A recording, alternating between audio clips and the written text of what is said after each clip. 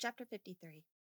Mr. Bulstrode, when he was hoping to acquire a new interest in Lowick, had naturally had an especial wish that the new clergyman should be one whom he thoroughly approved, and he believed it to be a chastisement and admonition directed to his own shortcomings and those of the nation at large, that just about the time when he came in possession of the deeds which made him the proprietor of Stone Court, Mr. Fairbrother read himself into the quaint little church and preached his first sermon to the congregation of farmers, labourers, and village artisans. It was not that Mr. Bulstrode intended to frequent Lowick Church, or to reside at Stone Court for a good while to come.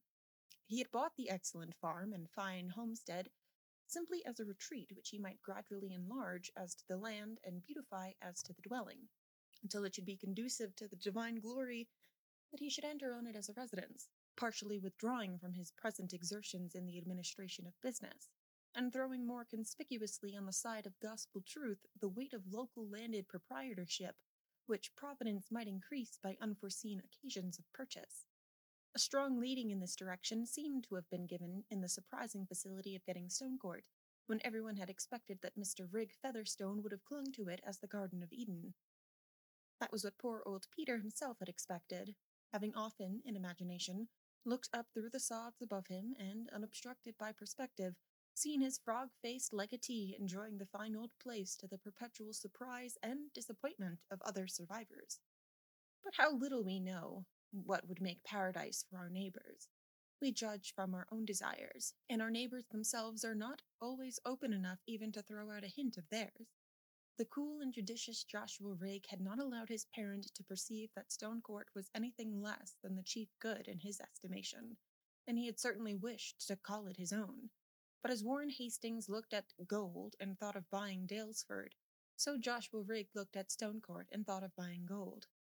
He had a very distinct and intense vision of his chief good, the vigorous greed which he had inherited having taken a special form by dint of circumstance, and his chief good was to be a money-changer. From his earliest employment as an errand boy in a seaport, he had looked through the windows of the money-changers as other boys looked through the windows of the pastry cooks. The fascination had wrought itself gradually into a deep special passion. He meant, when he had property, to do many things, one of them being to marry a genteel young person, but these were all accidents and joys that imagination could dispense with.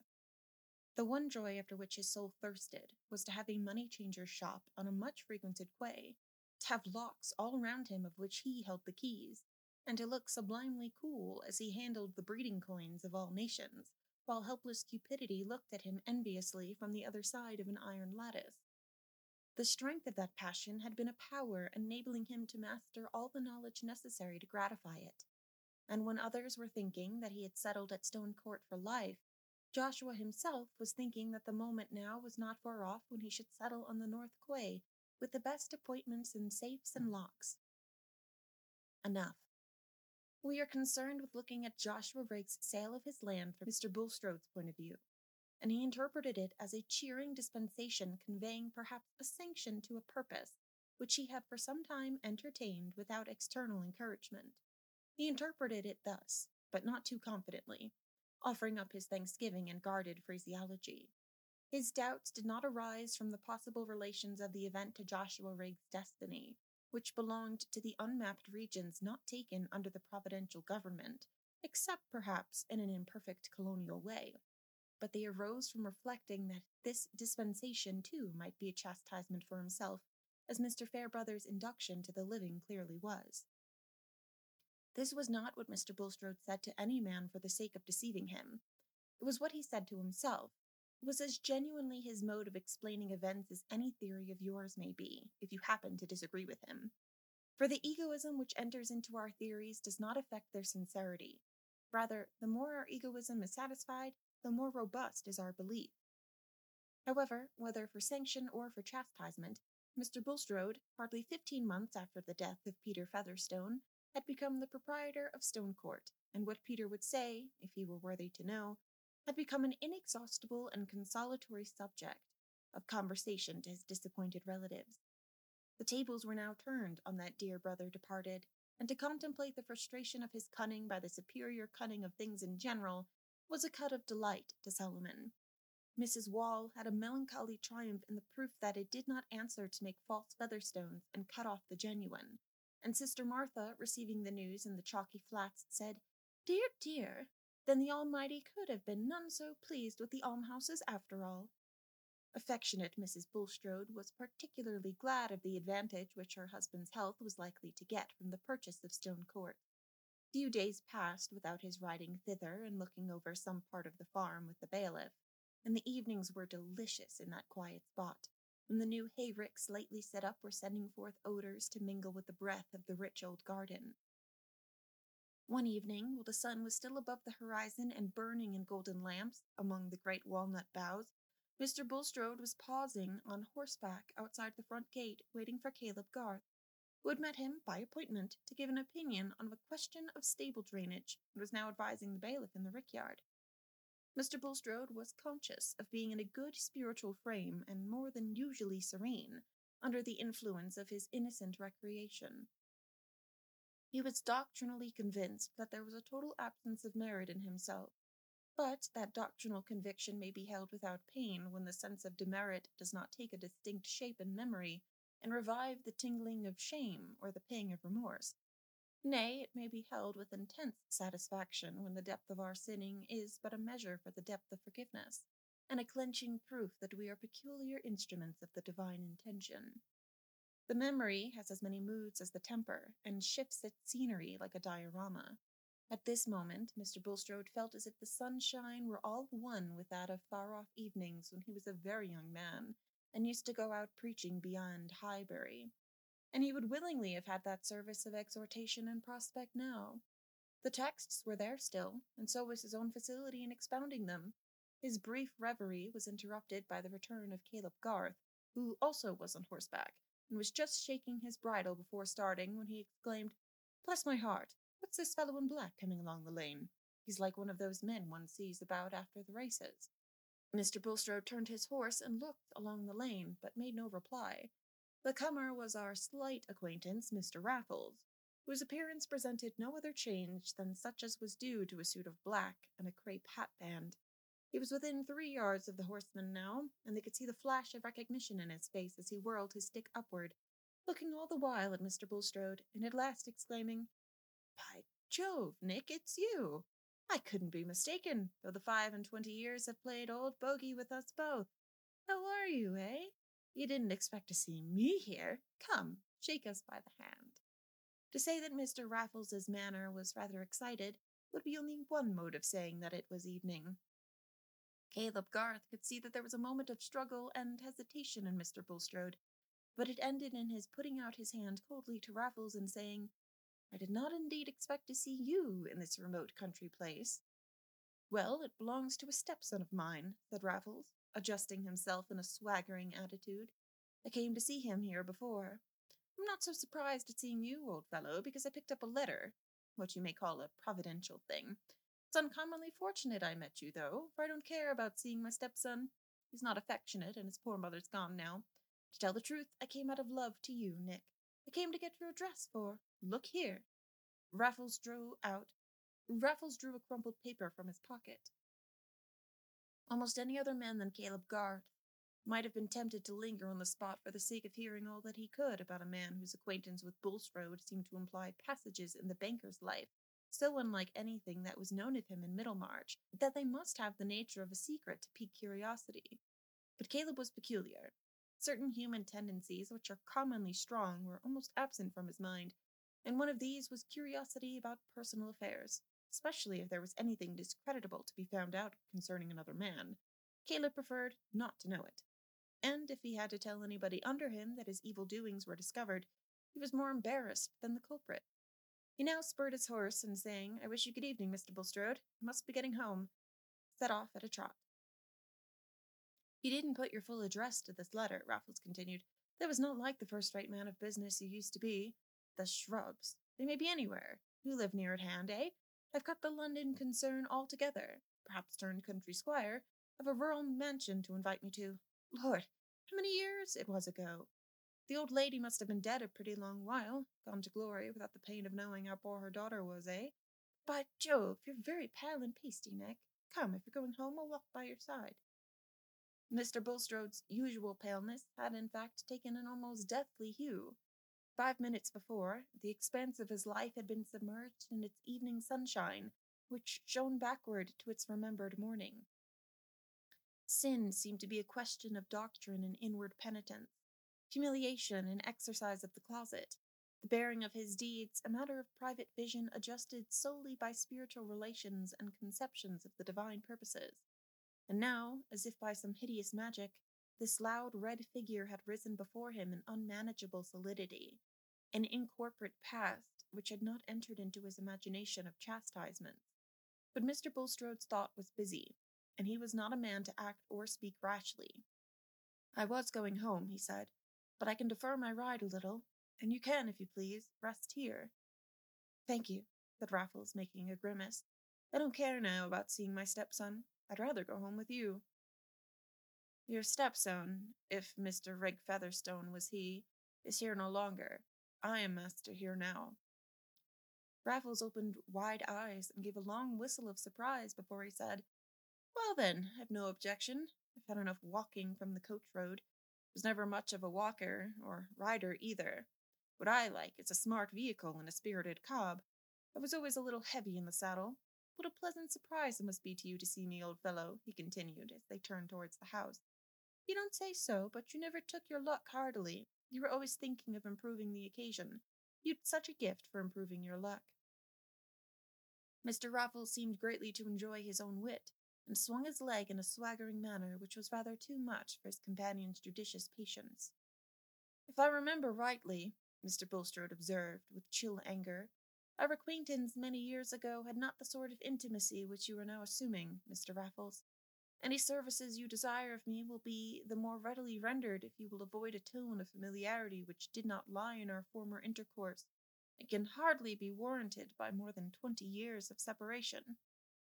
"You don't like being called Nick?" "Right, I always called you Nick in my heart, and though lost to sight, to memory dear. By Jove, my feelings have ripened for you like fine old cognac. I hope you've got some in the house now. Josh filled my flask well the last time." Mr. Bulstrode had not yet fully learned that even the desire for cognac was not stronger in Raffles than the desire to torment, and that a hint of annoyance always served him as a fresh cue. But it was at least clear that further objection was useless, and Mr. Bulstrode, in giving orders to the housekeeper for the accommodation of the guest, had a resolute air of quietude. There was the comfort of thinking that this housekeeper had been in the service of Rig also, and might accept the idea that Mr. Bulstrode entertained Raffles merely as a friend of her former master. When there was food and drink spread before his visitor in the wainscoted parlour, and no witness in the room, Mr. Bulstrode said, "Your habits and mine are so different, Mr. Raffles, that we can hardly enjoy each other's society. The wisest plan for both of us will therefore be to part as soon as possible. Since you say that you wish to meet me, you probably considered that you had some business to transact with me. But under the circumstances, I will invite you to remain here for the night, and I will myself ride over here early tomorrow morning, before breakfast, in fact, where I can receive any communication you have to make to me." "With all my heart," said Raffles. "This is a comfortable place, a little dull for continuance, but I can put up with it for a night, with this good liquor and the prospect of seeing you again in the morning. You're a much better host than my stepson was, but Josh owed me a bit of a grudge for marrying his mother. Between you and me, there was never anything but kindness." Mr. Bulstrode, hoping that the peculiar mixture of joviality and sneering in Raffles's manner was a good deal the effect of drink, had determined to wait till he was quite sober before he spent more words upon him. But he rode home with a terribly lucid vision of the difficulty there would be in arranging any result that could be permanently counted on with this man. It was inevitable that he should wish to get rid of John Raffles, though his reappearance could not be regarded as lying outside the divine plan. The spirit of evil might have sent him to threaten Mr. Bulstrode's subversion as an instrument of good, but the threat which had been permitted, and was a chastisement of a new kind.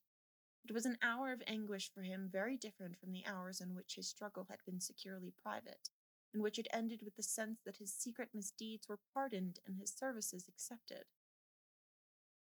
Those misdeeds, even when committed, had they not been half sanctified by the singleness of his desire to devote himself and all he possessed to the furtherance of the divine scheme? And was he, after all, to become a mere stone of stumbling and a rock of offence? For who would understand the work within him? Who would not, when there was the pretext of casting disgrace upon him, confound his whole life and the truths he had espoused in one heap of obloquy?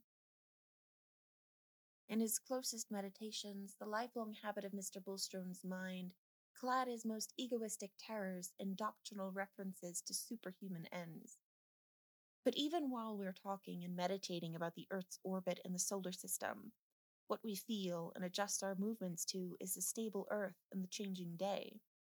And now, within all the automatic succession of theoretic phrases, distinct and inmost as the shiver and the ache of oncoming fever when we are discussing abstract pain, was the forecast of disgrace in the presence of his neighbors and of his own wife. For the pain, as well as the public estimate of disgrace, depends on the amount of previous profession.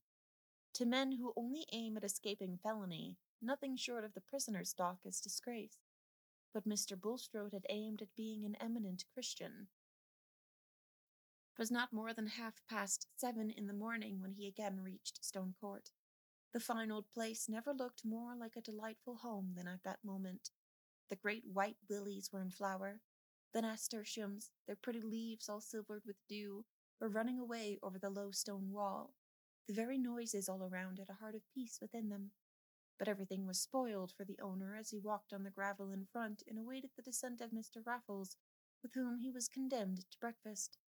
It was not long before they were seated together in the wainscoted parlour over their tea and toast, which was as much as Raffles cared to take at that early hour. The difference between his morning and evening self was not so great as his companion had imagined that it might be.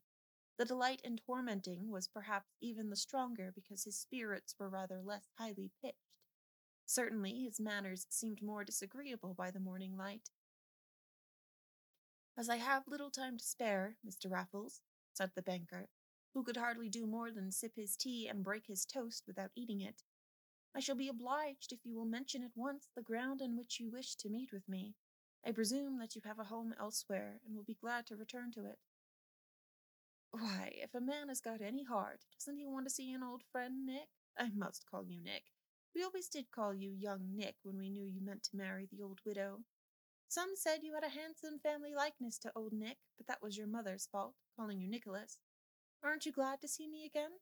I expected an invite to stay with you at some pretty place. My own establishment is broken up now my wife's dead. I've no particular attachment to any spot. I would as soon settle hereabout as anywhere.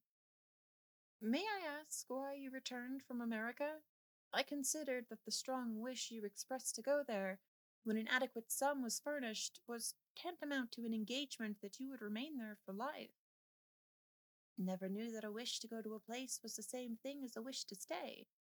But I did stay a matter of 10 years. It didn't suit me to stay any longer, and I'm not going again, Nick." Here Mr. Raffles winked slowly as he looked at Mr. Bulstrode. "Do you wish to be settled in any business? What is your calling now?" "Thank you. My calling is to enjoy myself as much as I can.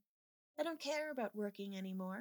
If I did anything, it would be a little traveling in the tobacco line, or something of that sort, which takes a man into agreeable company, but not without an independence to fall back upon. That's what I want.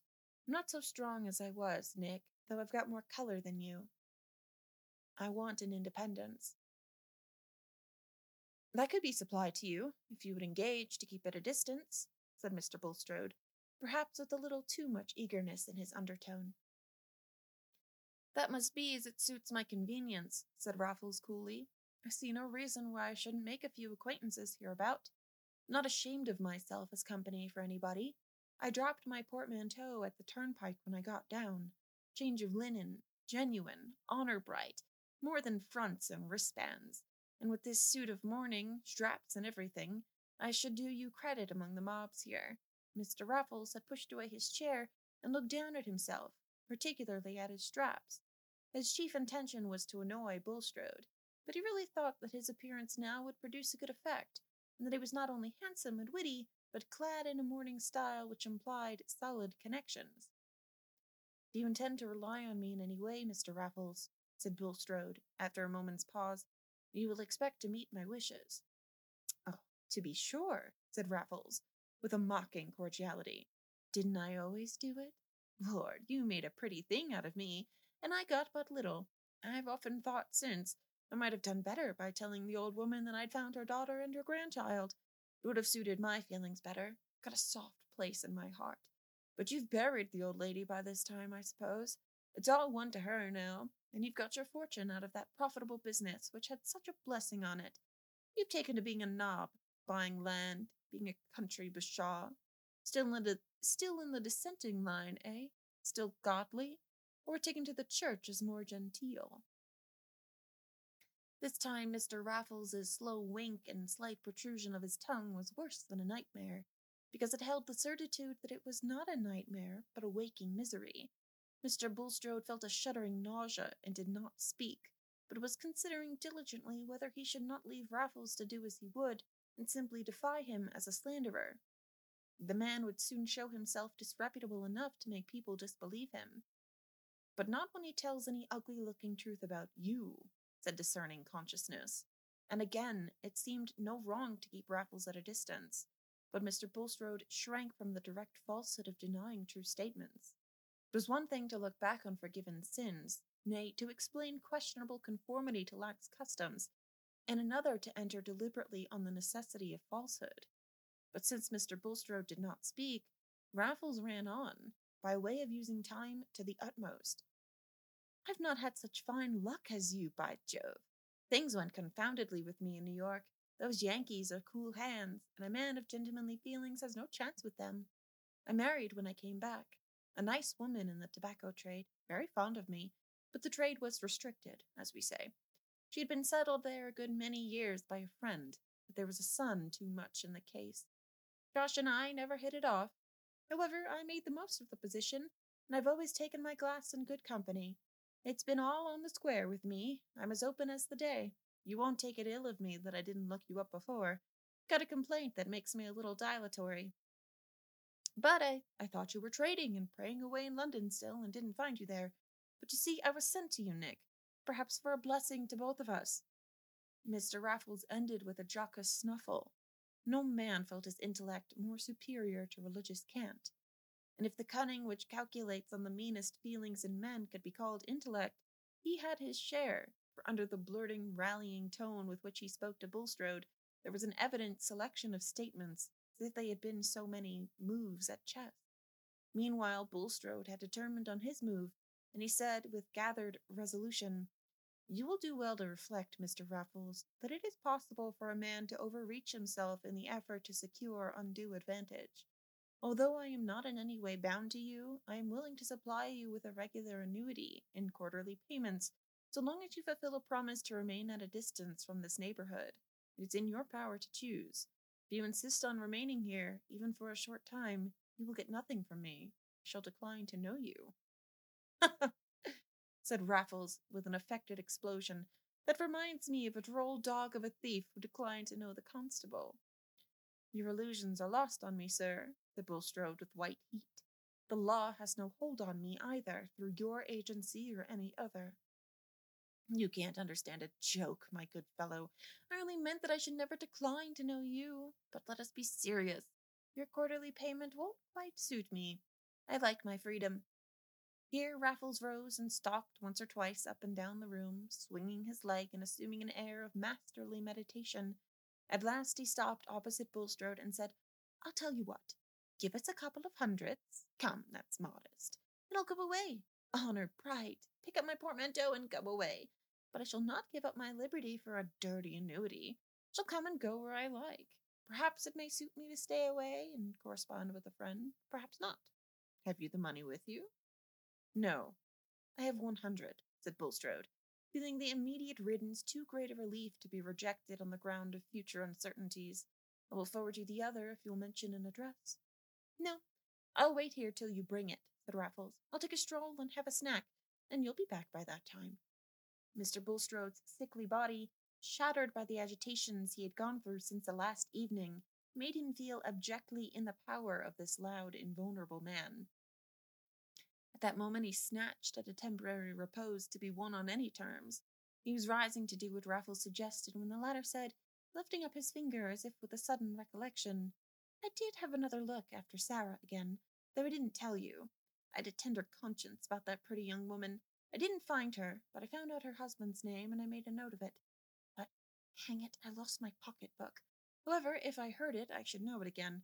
I've got my faculties as if I was in my prime, but names wear out, by Jove. Sometimes I'm no better than a confounded taxpayer before the names are filled in. However, if I hear of her and her family, you shall know, Nick. You'd like to do something for her. Now she's your stepdaughter. Doubtless, said Bulstrode, with the usual steady look of his light grey eyes, though that might reduce my power of assisting you. As he walked out of the room, Raffles winked slowly at his back, and then turned towards the window to watch the banker riding away, virtually at his command.